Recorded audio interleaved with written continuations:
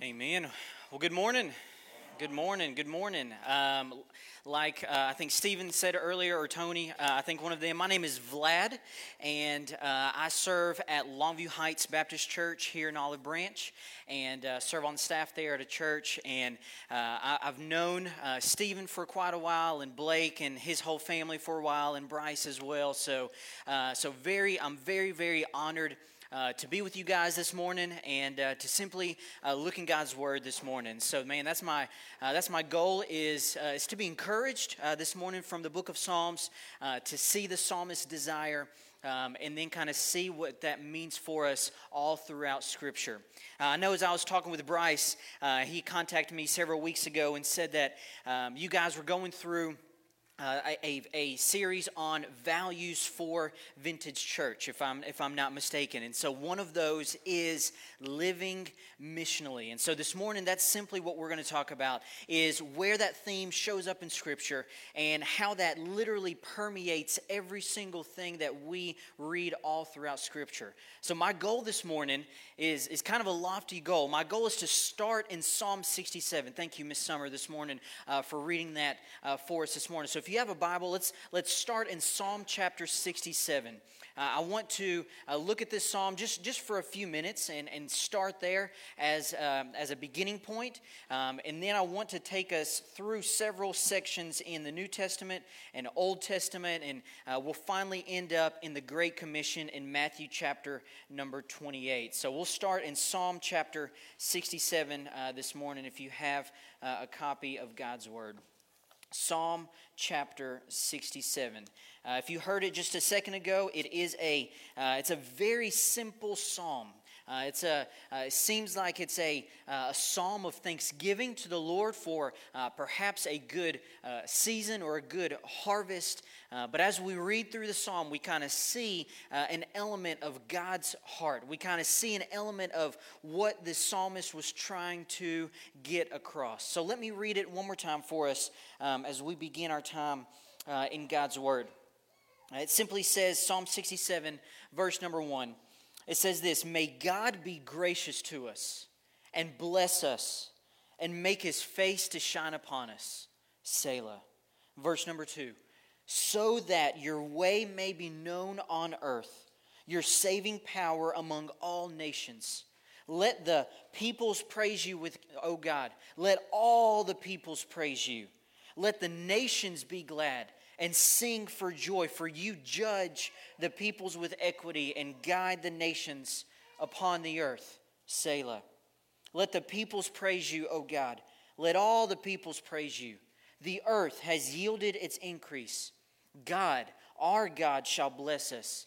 God shall bless us. Let all the ends of the earth fear Him."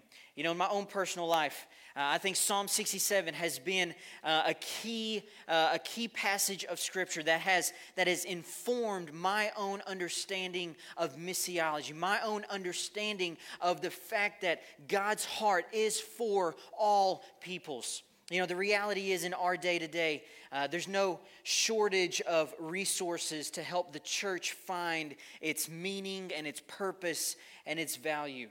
But the reality is that God has not abandoned us. God has not left us wondering as to what we should be about. God has spelled out how we should, as followers of Jesus, spend our time, our energy, and our resources. It's very easy for churches in our day-to-day to be self-focused, to be about our comforts and our concerns. But here, as we see is in Psalm 67, God is a God of global purpose, which means that history is not just a random flow of events, that God has been working in time and He's been revealing His plan to reach all nations and all peoples with the gospel of Jesus. Israel in Psalm 67, and Abraham and And all these people that we see in the Old Testament, they were not just passive spectators seeing what God was doing. Instead, they were active participants in the plan of God. So I simply have 2 points for us this morning, right? If you're a note taker, if you're one of those that just needs to jot something down, man, I got 2 simple things for us today, right? I want you to notice God's desire in verses 1, 2, and 3, all right? God's desire is this. God's desire is to be known and praised by all peoples everywhere. God's desire is to be known and praised by all peoples everywhere. Look at verse 1 just for a second, right? I want you just to meditate on verse 1.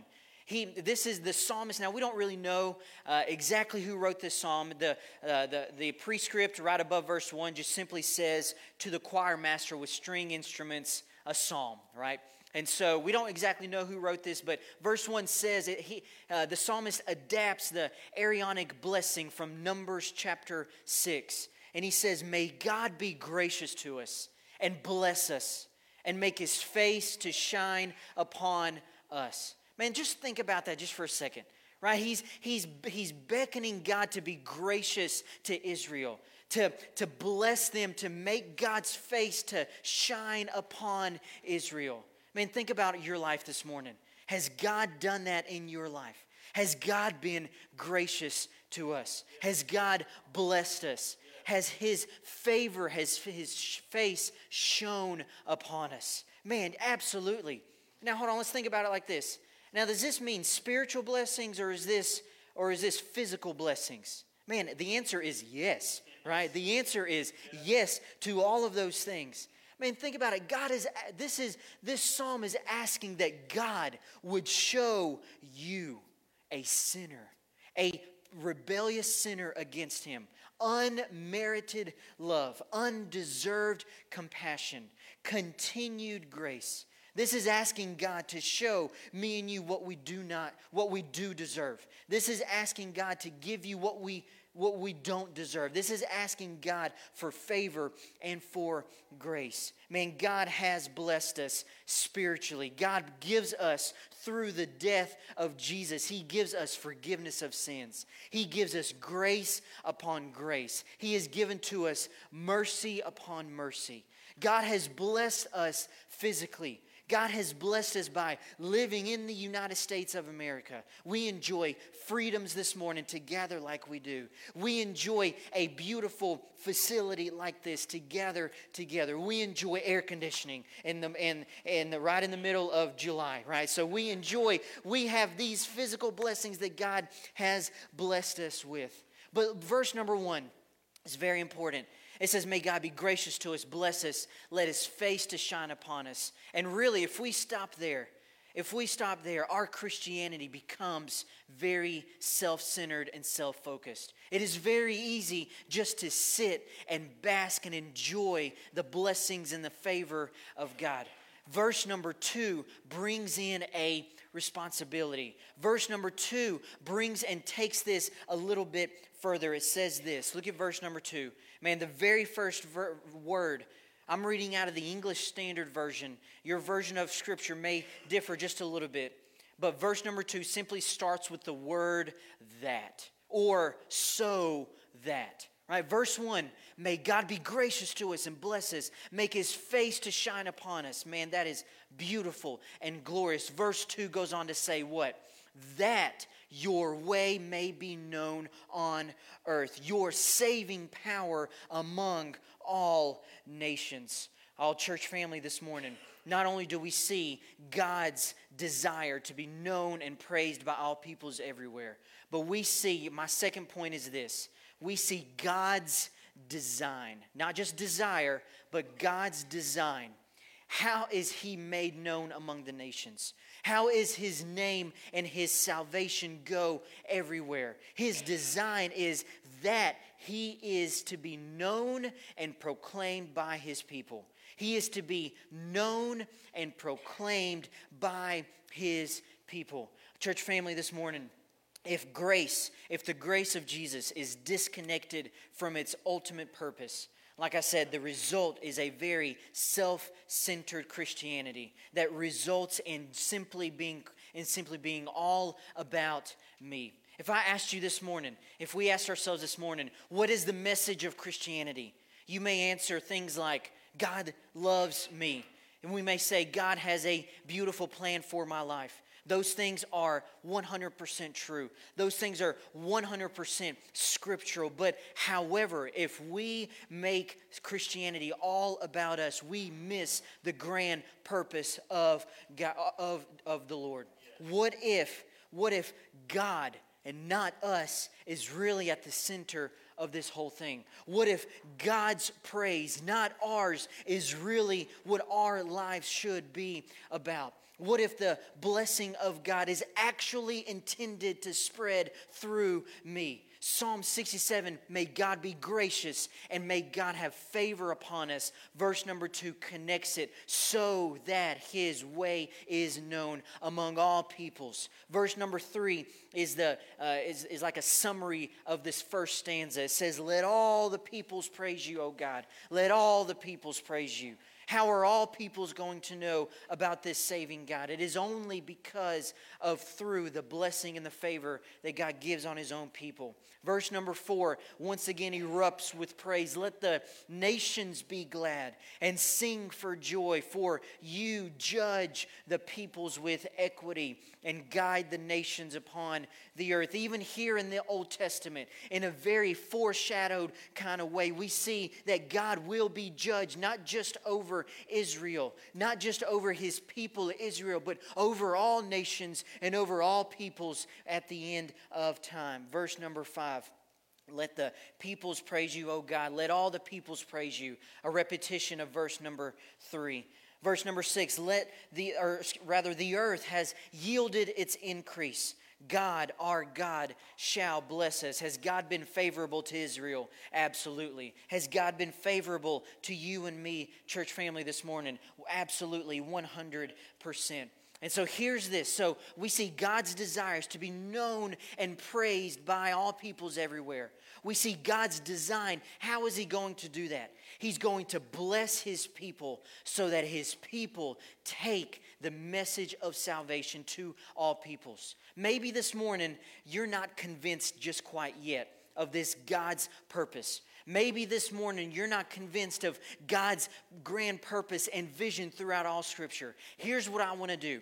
For the next few minutes, what I want to do is simply take a survey of both the Old Testament and the New Testament. And I want to show you through the pages of Scripture, the meta-narrative of what God has been building literally from Genesis to Revelation. All of the Bible stories that you and I know, all of the characters that you and I have seen in the Old Testament, in the New Testament, they're not just randomly there.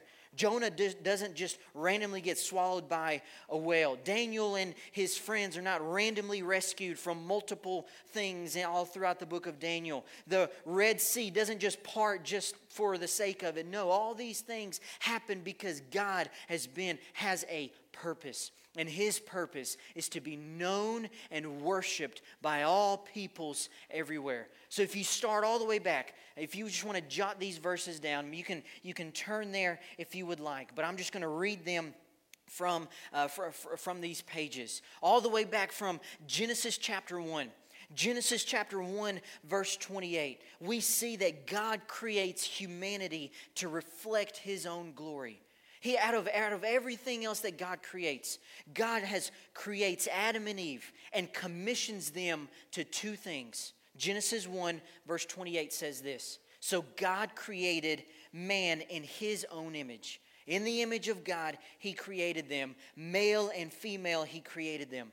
And God, verse 29, and God blessed them, and God said to them, be fruitful and multiply and fill the earth and subdue it and have dominion over the fish of the sea, over the birds of the heavens, and over every living thing that moves on the earth. What's the end game?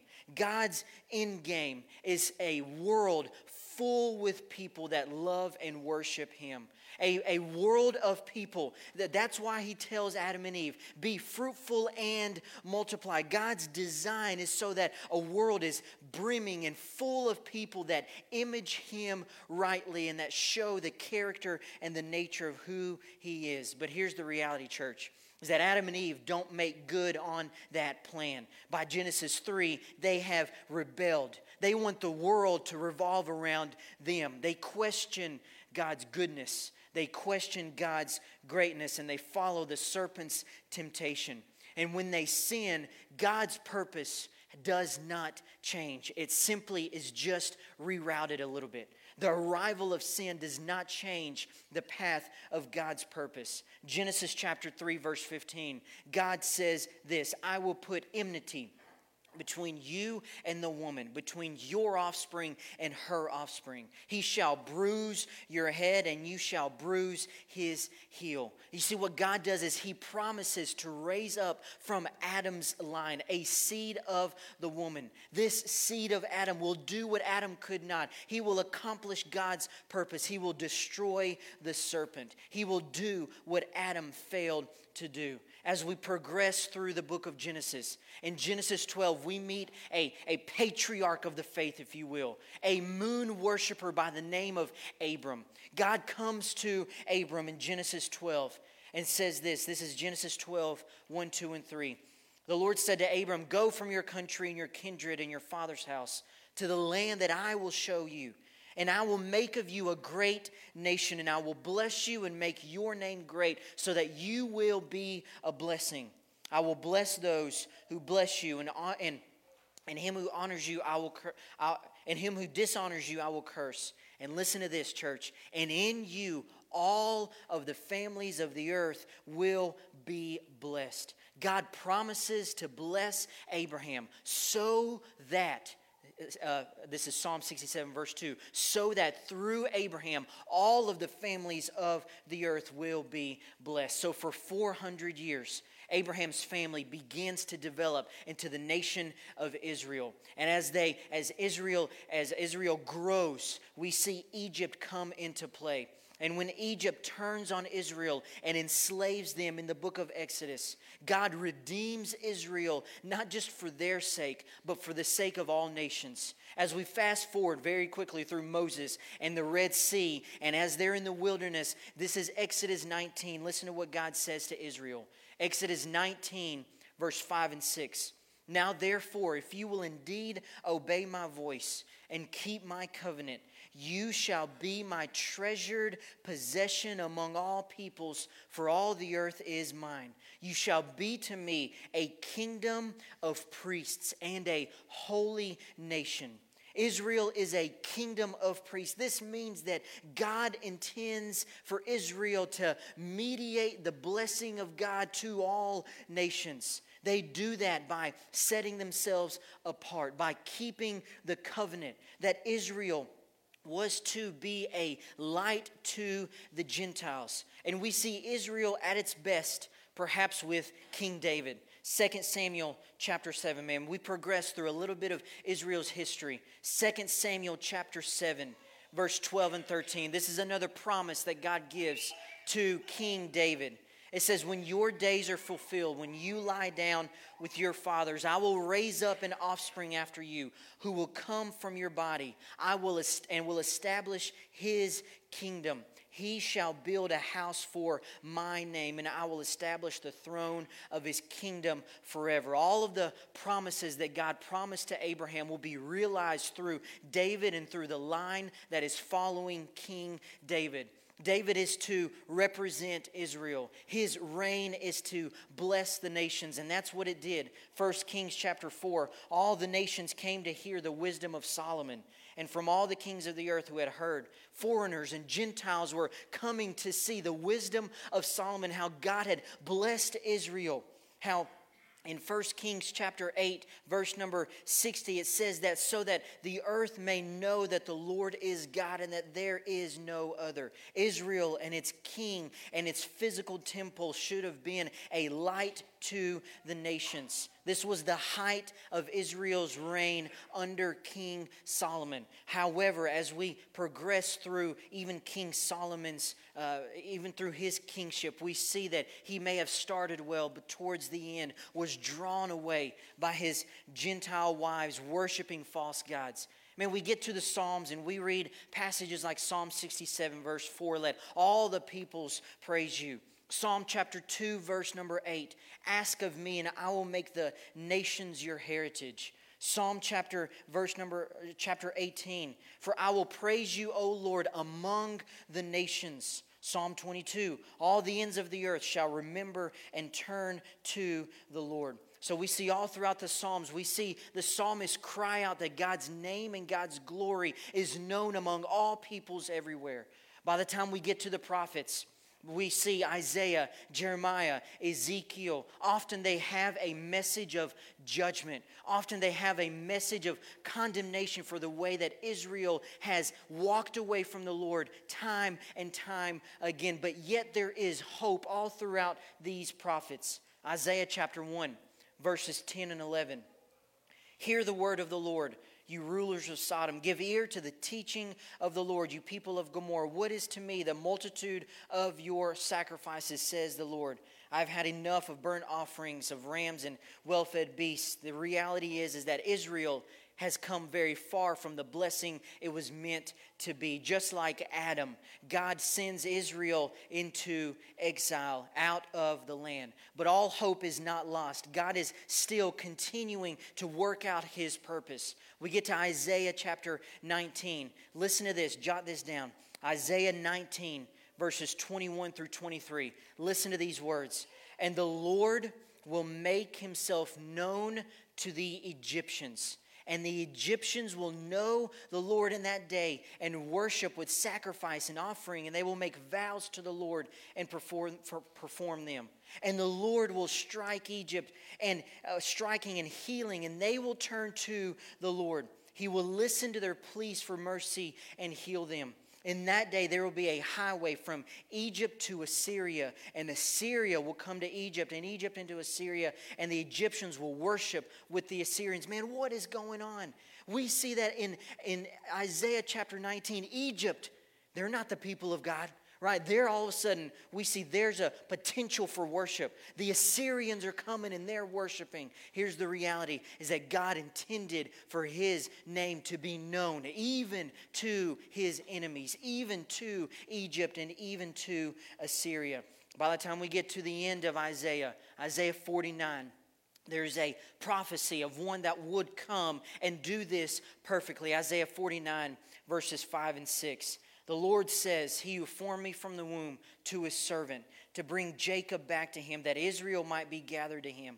For I am honored in the eyes of the Lord, and my God has become my strength. He says, listen to this, it is too light a thing that you should be my servant, to raise up the tribes of Jacob and to be preserved of Israel. I will make you as a light for the nations, that my salvation may reach the end of the earth. Oh, church family, the story of the Old Testament is that God intends to cover the world with his glory. He intends to build a global kingdom of people that image him rightly. But here's the reality. Adam failed, Genesis chapter 3. Israel has failed. But the prophets had a ring of hope that one day there would come a Messiah that would do this rightly. And so we come into the New Testament. And Matthew 1:1 is a testament of the faithfulness of the Lord. It simply starts out like this. Matthew 1:1, the book of the genealogy of Jesus Christ, the son of David, the son of Abraham. Matthew comes in swinging with a genealogy. God's heart for nations has not diminished. Just like Psalm 2 has promised, Jesus will bring all nations under his reign. He will continue the promise that he promised to Abraham. Matthew chapter 2, as we start reading the story of Christmas, Matthew chapter 2, verse 1, after Jesus was born in Bethlehem of Judea in the days of Herod the king, listen to this. Behold, wise men from the what? East came to Jerusalem. Wise men from the east, Gentiles visiting the newborn king. So here's what this means. Every nativity scene testifies to God's purpose. That Christmas is about God's heart for the nations. As we see wise men that are coming from nations far away, that his intention is to redeem people from every family on the earth.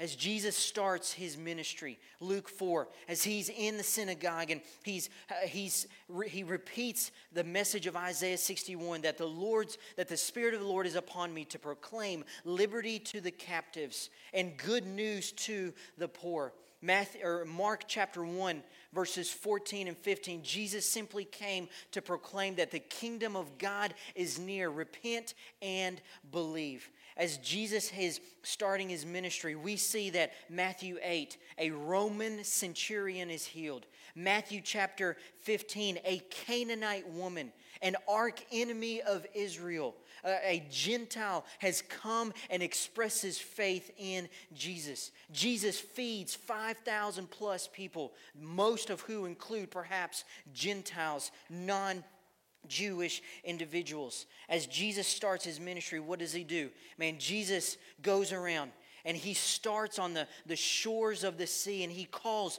12 men to himself simply for two reasons. Mark chapter 3, that they might be with him and that they might preach the message of the kingdom of God. Jesus invests in 12 guys throughout his ministry so that they would be the ones that would carry the torch after his ministry is completed. As Jesus goes to the cross, as we remember his resurrection, as we remember what he accomplishes on the cross, that salvation is possible to everyone who would repent and believe. And then we come to Matthew chapter 28. Turn with me, if you will, to Matthew chapter 28. Now I hope that you see that this great passage of Scripture, we've come to know it in the American church as the Great Commission. Right? The Great Commission in Matthew 28, verses 18, 19, and 20. Oh, church family, it does not come in a vacuum. Jesus does not just randomly say, hey, you know what? Here's a good plan. A good plan for you guys is to go global. No. The purpose of God has been building all throughout the pages of history. So that Matthew 18, Jesus gets his disciples together as they're on the mountaintop, as Jesus has done many times before. This is the resurrected Jesus. Perhaps Jesus stands up and he says these words, maybe with an extra umph. Maybe with an extra sense of authority, with an extra commanding sense of purpose.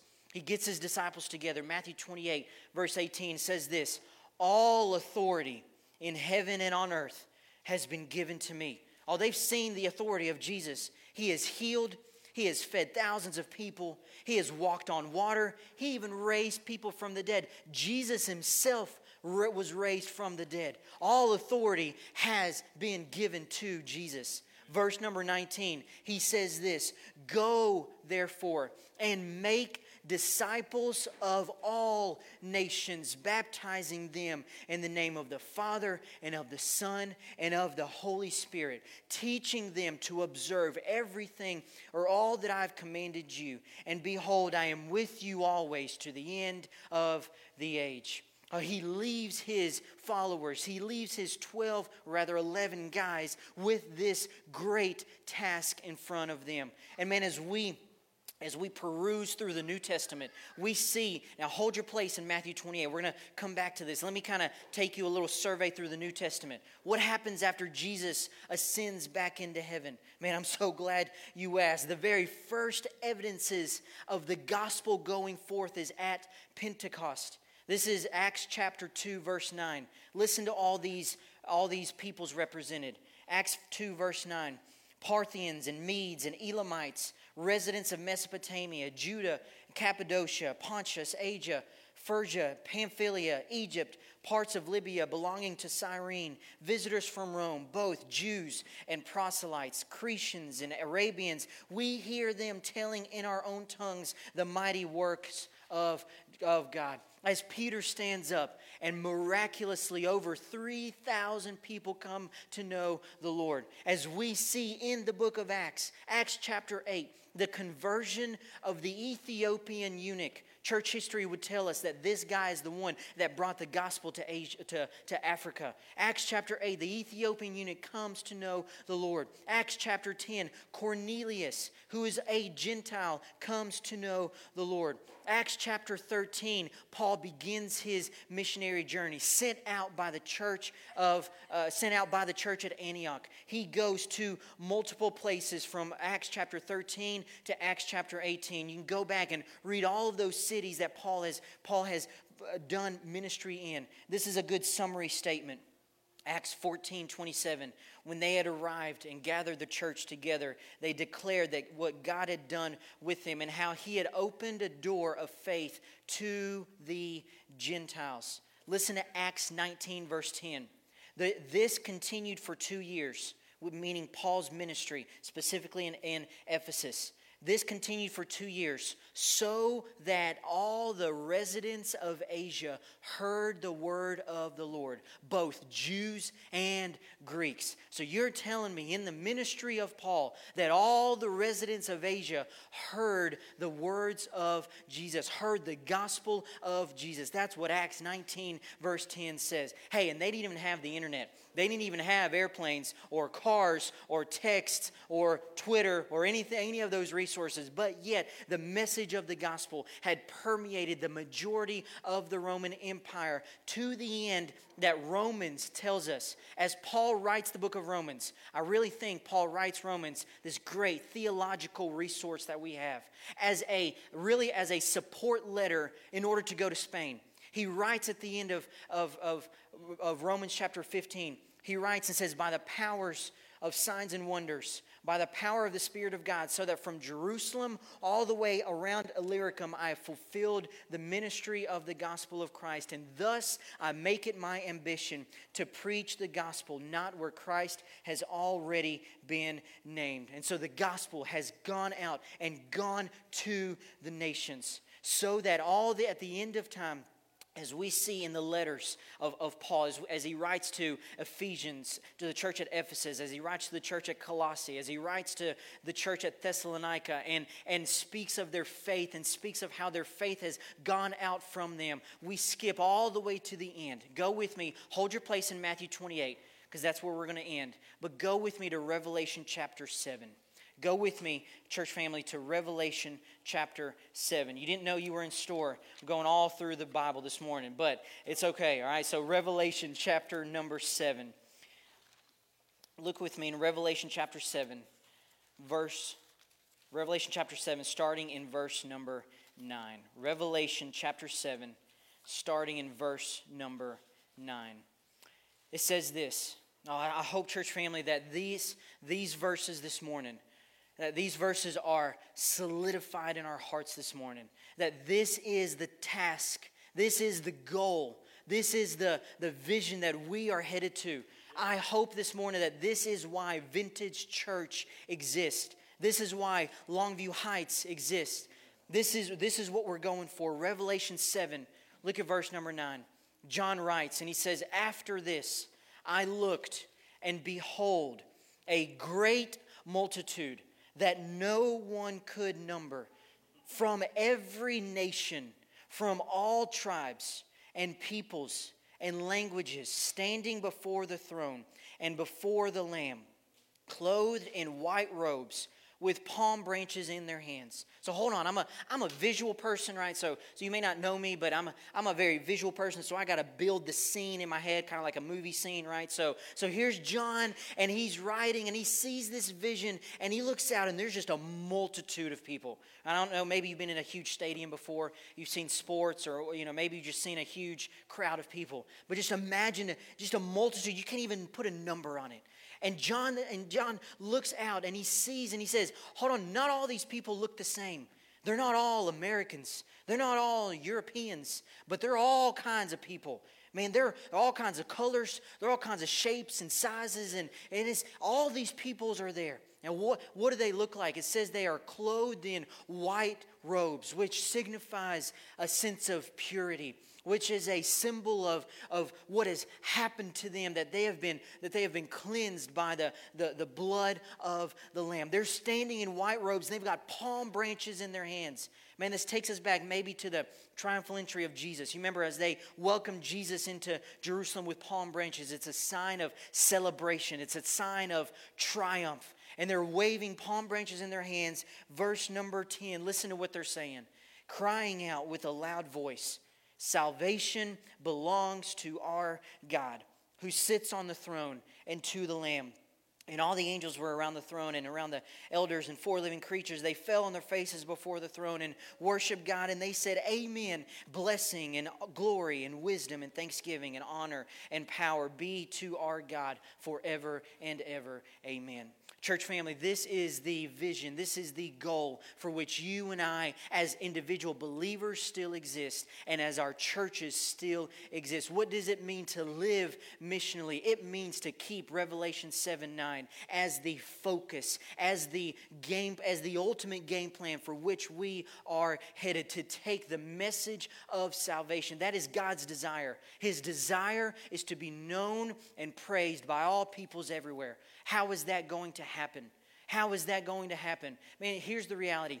God could have taken the gospel of Jesus Christ, the good news of salvation, and He could have wrote it in the stars for all of humanity to see. He could have taken the message of the gospel, wrote it in seaweed for us to see on the ocean floor, or wrote it in the sands for us. But God, in His sovereignty, in His providence, I don't understand why, but He has chosen to take the message of the gospel and put it in vessels like us, and put it in broken vessels to take this message of salvation to everyone that would listen. This message of repent and believe in Jesus. This is God's grand purpose. This is how all of Scripture has come together. All of Scripture is headed towards this one spot of when all peoples will bow down and worship who Jesus is. So how will that happen?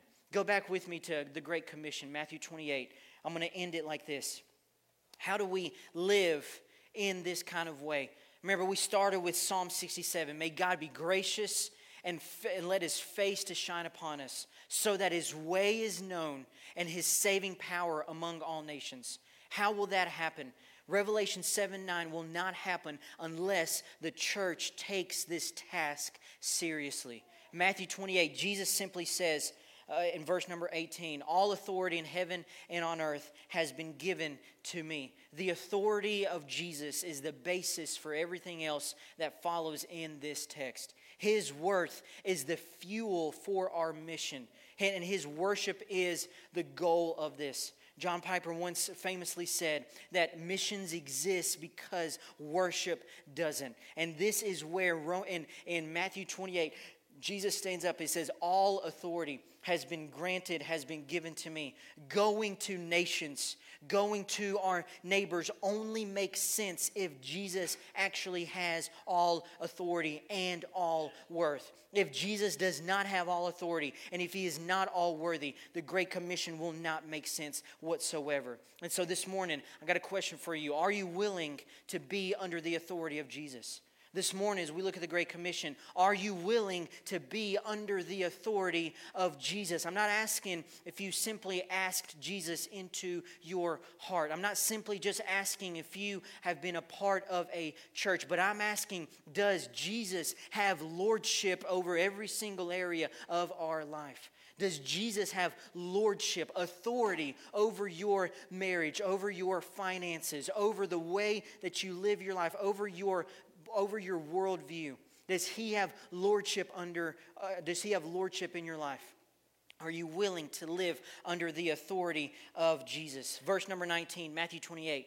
He says, all authority has been in heaven and on earth has been given to me. Look at verse 19.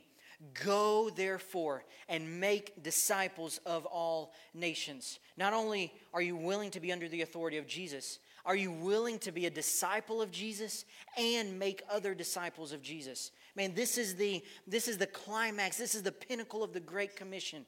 It's not just to go, but literally the language here is as you are going, as you are living your life, make disciples. The verb here is make disciples. Isn't it interesting that Jesus gets his disciples together, the men that are to carry on this task, and he doesn't hold a church planning seminar. He doesn't hold a strategy on what it means to plant a church, what it means to, go global. No, what does he do? He says, I want you to make disciples, right? And which simply means you got to be a disciple of Jesus yourself. It means that you and I are to be people of the Word of God, that we are to abide in the Spirit of God, that we are willing to be under the authority of Jesus, to be committed to His glory, to be dependent on His grace, to be faithfully following His commands in our own personal life. But this also means to be making disciples. I believe that our individual growth as a disciple is incomplete unless we are making disciples. Because we cannot simply lead people to a corporate gathering maybe like this. We must be able to invest relationally in other people so that others may know of who Jesus is. Every follower of Jesus, I believe, will plateau in our walk with Christ if we are not investing it in others. If your Christian walk is all about yourself, then perhaps we do not understand the Great Commission. We must become people that are willing to make other disciples of Jesus. Are you willing to be a disciple and make other disciples? Then keep going, verse 19. Go therefore, make disciples of all nations, baptizing them in the name of the Father and of the Son and of the Holy Spirit. I would ask you this morning, are you willing to be baptized? Or have you been baptized? Because here, baptism, we see it's an act of obedience that symbolizes what Christ has done on the inside of our heart. Man, if you are a believer in Jesus, I encourage you to talk to pastors and elders here and to talk about baptism and what that looks like, because it is a part of the Great Commission. Verse number 20, ending it like this. He says, teaching them to observe all that I have commanded you. Are you willing to teach all of the commands of Jesus? Man, here's the reality. Jesus, you don't know what culture would look like in 2023. Jesus, you don't know what things our culture is going to proclaim and what things are going to be important and what things can't be said in our culture in 2023. I would tell you, Jesus has all authority and that He does know. Jesus does not foresee a time when any part of His teaching is needless, untimely, untrue, or irrelevant. And so Jesus takes and says, teach them all the commands that I have taught to you. Jesus takes He takes His 11 guys. And what has He done, man? He's gone through and He's not picked the best or the brightest or the smartest in the group. He's picked fishermen. He's picked people that are not schooled in the school of theology. He's picked guys that are at the bottom of the totem pole. But they, in turn, by the power of the Spirit, turn the world upside down by teaching all that Jesus has commanded. And then finally, Jesus ends in verse number 20. And behold, I am with you always, to the end of the age. So how does this encourage you? That's my last question. How does this encourage you? Jesus says, I know you cannot do this by yourself.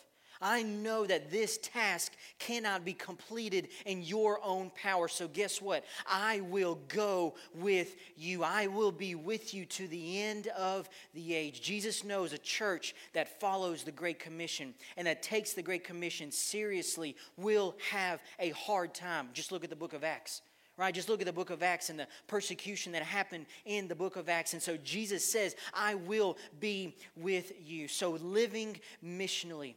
I hope this morning that you've been reminded, encouraged by God's purpose to be known and praised by all peoples everywhere.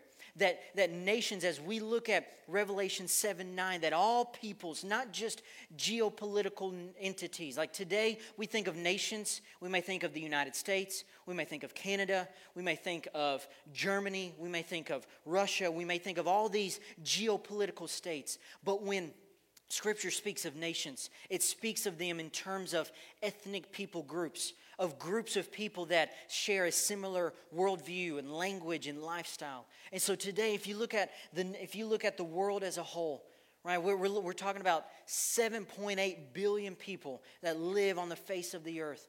And today, by our best estimates, there are still over 3 billion people that have no access to the gospel. We call those people unreached, right? Now, here's the reality. In DeSoto County, there are lost people. There are tons of lost people in DeSoto County. But in DeSoto County, there are no unreached peoples, because unreached means you have no access to the gospel.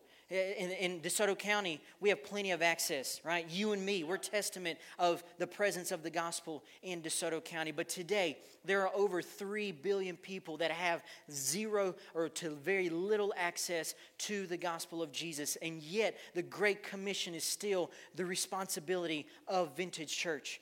The Great Commission is the responsibility of each local church. So let us work to this end to continue to take the gospel to all peoples and all nations. This is the church's primary task.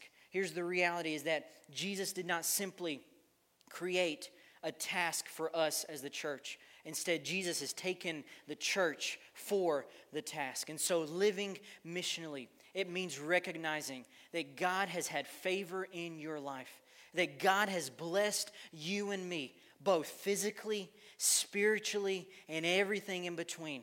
But God has not blessed us and given us all these blessings for our own sake. No, church family. God has blessed us, Psalm 67 verse 2, so that his way is known, so that his saving power might be known among all nations. I hope this morning that you are encouraged and convicted, perhaps maybe refocused on God's great purpose for your own life and for the church. And so let us work to the end of Revelation 7:9, that all peoples might know him.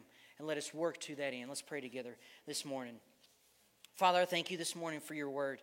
God, I thank you for its rich promises. God, I thank you this morning, Father, from Matthew 28:20. God, for the promise that you will be with us even to the end of the age. That, Father, as we consider ourselves as husbands and wives, as parents and as children, Lord, as people that have jobs and families, God, I pray that the message of the gospel is on our lips. Father, that we look at our lives with a different perspective. God, that you have blessed us so richly. God, not just for our sake.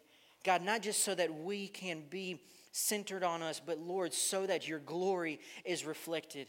God, would you use us this week? God, would you use Vintage Church here in this community, Father, to impact this community, to make disciples, Lord, to work to that end. Father, may we pray for the gospel to be known across the world. God, would we pray and give and go to the end that all peoples might know you. Father, would you bless us? God, would you provide your presence, Lord, for this task? We pray these things in the mighty name of King Jesus. Amen. Amen.